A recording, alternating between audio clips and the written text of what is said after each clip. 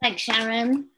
Hello, everybody. Lovely to see you all again. Thankfully, a bit cooler today. This week has been a bit hot, hasn't it? A bit much, but yeah, lovely to see everybody today, and hope you're all well. So last week I introduced the text Matthew 6 to you, Matthew 6:19 to 21. Do not lay up for yourselves treasures on earth where moth and rust consume and where thieves break in and steal, but lay up for yourselves treasures in heaven where neither moth nor rust consumes and where thieves do not break in and steal. For where your treasure is, there will your heart be also. So last week, just a bit of a recap, I talked about how our time and money and sort of where we put our time is probably where we have our worth. You know, what we see, what we invest in is probably what we consider valuable. You know, what we consider valuable will get your time and attention. And I talked about the verse, faith, hope, and love abide, but the greatest of these is love. I shared a little bit about starting my theology course in September, and John talked a bit about his passion for asylum seekers and refugees and the concerns about the Nationality and Borders Bill going through Parliament at the moment. So I asked you this week to think about 5 questions and come back to me. Thanks to those who sent things back, and hopefully those that haven't perhaps still have been thinking about them this week. I'm going to give you just a little summary of some of those responses a bit later on, but I just thought it'd be good to hear just an example of one of the ones that I got sent back. Now, this is from Claudine. Unfortunately, Claudine's got a croaky throat because she's just had this operation, which went well, and she's recovering well at home. So she said, could somebody else read it out for her? So Sharon's agreed to just read out her responses for the 5 questions. So question 1 was, if someone were to ask a group of my friends, what would they say I'm really interested in or enthusiastic about? What would I say?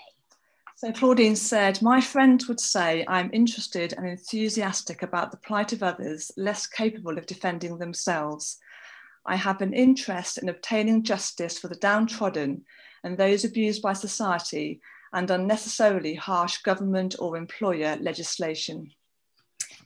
Number 2, what are the things I've always wanted to do, but have always perhaps put off?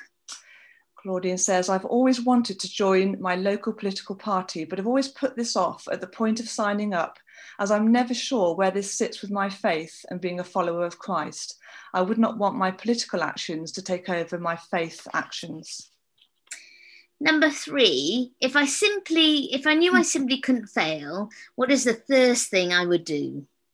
So Claudine said, I'm not sure, but I would encourage people to first seek the kingdom of God so that all other good things would become available to them. And number 4, what issues do I care most passionately about, whether I get excited or angry? So she said, I care passionately about injustice and the deprivation of basic human rights. I am more likely to be galvanised into action around these issues. And the final thing I asked was, at the end of my life, I'd love to be able to look back and knew that I'd done something about. Claudine said, the dehumanisation of the refugees and asylum seekers. I would go peacefully knowing that I had been part of making a positive difference in this area of campaigning. So thank you ever so much, Claudine, for those. I just thought it was a lovely illustration, particularly as Claudine had led worship last week, of just the heart that Claudine has, which we very much see through her work with the civil service, campaigning for those who have been kind of oppressed and working for those people's rights and voices who haven't got those, but also her life, you know, the life of Claudine as well, and her love for those around her that, you know, we would easily see. So yeah, just an example of some of those responses, and you know, and some responses I got were just a sentence, and that's absolutely fine, but you know, that was lovely to kind of really be encouraged by that. So as I was reading through the responses, I sort of thought about what was on Jesus's heart. You know, where did he spend his time? Where was his treasure? And, you know, in the last 3 years, we know that was training his disciples, transforming people, telling people about the kingdom of God. But for 30 years before that, he lived a normal life, i.e. he lived a life with people, with friends, with family, doing normal things, going to the temple, being a carpenter, growing and learning and developing. So what was the turning point? And I was led to this passage in Luke 4, which again is very well known, Luke 4, chapter 4, 16 to 21. And this, I think, is probably the turning point, particularly, told in Luke, where Jesus sets out his stall and quotes prophecy from Isaiah 61 to lay out his aims. And he says, "The Spirit of the Lord is on me, because he has anointed me to proclaim good news to the poor. He has sent me to proclaim freedom for the prisoners and recovery of sight for the blind, to set the oppressed free and to proclaim the year of the Lord's favour." Then he rolled up the scroll, gave it back to the attendant and sat down. The eyes of everyone in the synagogue were fastened on him. And he began by saying to them, "Today, this scripture is fulfilled in your hearing." So I just thought, just a few thoughts about that particular sort of passage, really. And here, Jesus applies the words of Isaiah 61 to his own ministry. The Spirit enabled him and anointed him to bring liberation to those in need. And first, he felt his mission was to proclaim good news to the poor. And throughout Jesus's ministry in the Gospel of Luke, we do indeed see an emphasis on God's care for the poor and the responsibility of others to care for them. But that good news for the poor, I think, is not just about the economic poor. He links poor in chapter 4 to words such as captive, blind, and oppressed. In chapter 6, he talks about poor, the word poor, and he links it to the hungry, the mournful, and the persecuted. So when you sort of read the kind of the themes of Luke is more likely to relate to issues of power and privilege and somebody's sort of social location as outside of that. And Luke is very much looking to overturn those perhaps previous measures of status and to talk about the fact that anybody can receive that grace of God. And Jesus also talks about coming to free the captives and liberate the oppressed. And Jesus certainly freed those who were oppressed by the devil. He brought sight to the blind. We think particularly of Paul, originally known as Saul, who did receive his actual sight back, but also he had this revelation of seeing God for who he was and kind of completely transformed his life. And in all of those examples, I think that word release is quite a key word within that passage. It sort of combines with the year of the Lord's favour, the year of Jubilee, which was their year of release in Leviticus. Every 50th year, property was returned to original owners, debts were cancelled, and therefore release meant both forgiveness from sins, freedom from the binding power of Satan, but also Luke looks at this within a community context. So the removal of barriers that exclude you from the community. Healing was the removal of sickness and the barrier of sickness, keeping you from community. And release for Luke symbolised freedom from social and spiritual chains, which resulted in acceptance and wholeness. The readers of Luke at the time, and the people who lived in the time of Jesus, were waiting for God to liberate Israel from the pagan enemies. In Jewish texts of the time, you find a longing for a God who would pour out wrath and destruction on the wicked nations. And they would have been astonished at the offer of grace instead, for not just all of Israel, but actually, everybody. They would be expecting grace for Israel and then fierce judgment for everyone else. But in these passages, God comforts suffering Israel with a promise of restoration. Israel will be taken captive, enslaved, and impoverished, but God will liberate and bless his people. The servant Messiah has not come to inflict punishment on the nations, but to bring God's love and mercy to them. And that message was, and still is, shocking. The gospel still does this today, the good news of Jesus. It challenges all interests and agendas with God's surprising grace. The Jews had really suffered from the hands of Gentiles, and they didn't want to hear about God's concern for outsiders.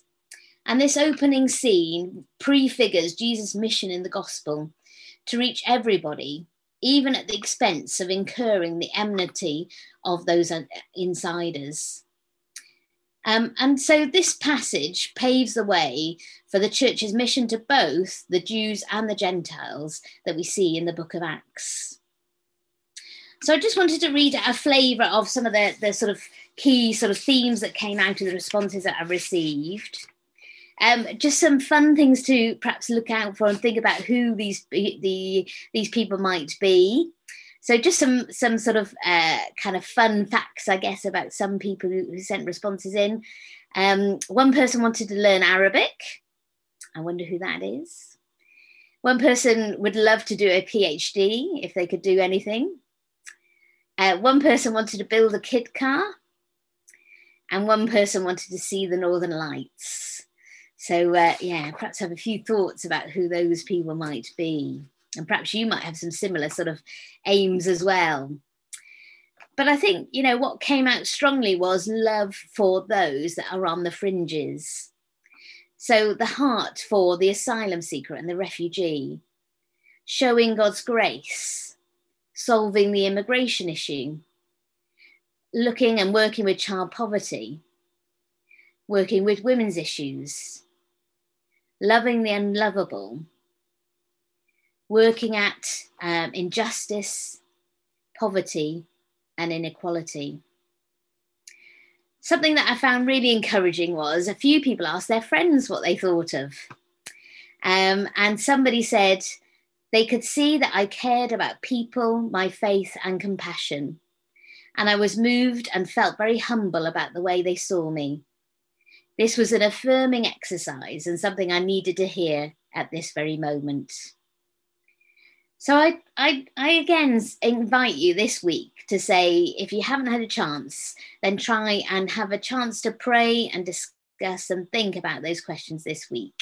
And do send those in to me, because I would still love to collate some of those key things that come through. And, it is a very personal exercise. There is no right answers. For some people, it will be the asylum seeker refugee. For some people, it'll be your work. For some people, it'll be looking after a family member.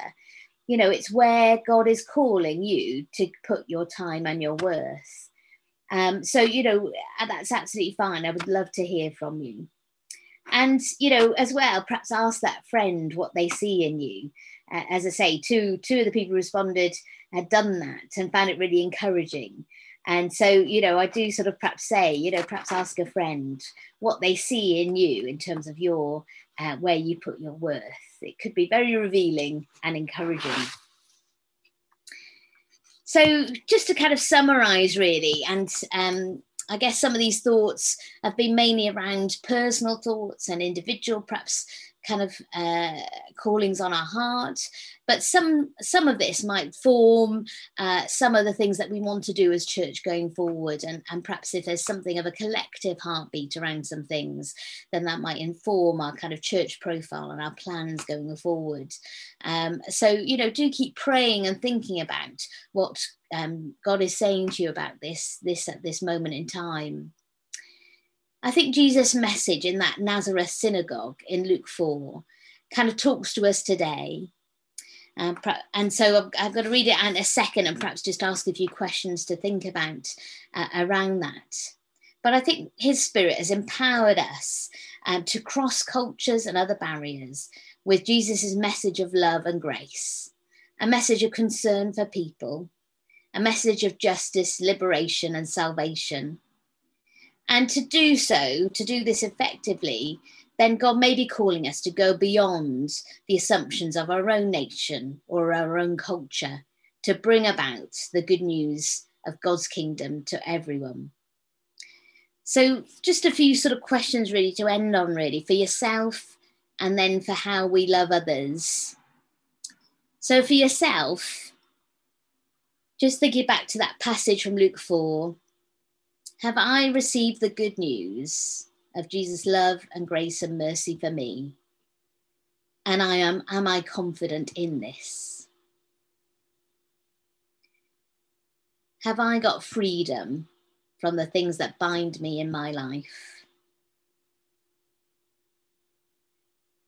And can I see clearly what Jesus has done for me?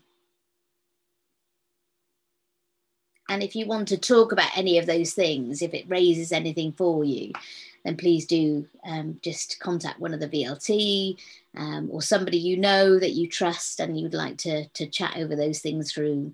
But don't wait, take this opportunity now. So have I received the good news and have confidence in this? Do I have and enjoy freedom from the things that have bound me? And can I see clearly what Jesus has done for me? And I will put these in the weekly email as well. And then for those around me, am I ready to share that good news in whatever way God calls me to with the people around me? Do I have confidence in talking to people about the freedom that Jesus brings? And can I offer forgiveness for those who are oppressed, or perhaps who have even oppressed me?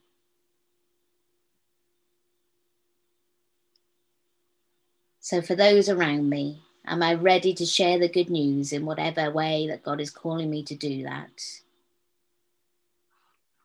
Do I have confidence in talking to people about the freedom that Jesus brings? And can I offer forgiveness for those who are oppressed, or perhaps even those who have oppressed me?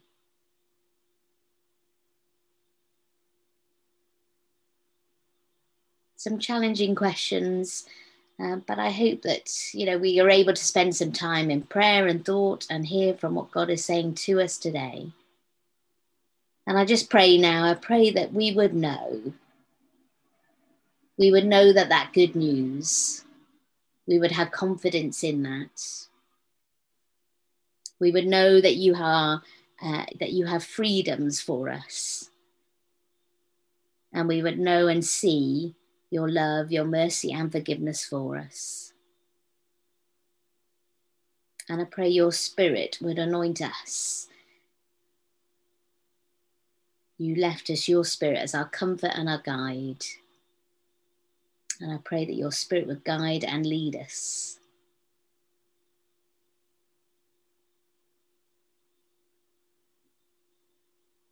Lord, I thank you for this church. I thank you for all the amazing people in this church and for the love that they have for each other, for the love that they have for all those around them in their networks, their families, their friends. And I pray that you would keep communicating with us, that we would hear your voice, that we would see your kingdom come here in Alton, here in Shirley, here in Knowle, here in Dorwich, here in Solihull. And we would see that transformation of the kingdom coming now in this world. Lord, in your mercy, hear our prayers. Amen.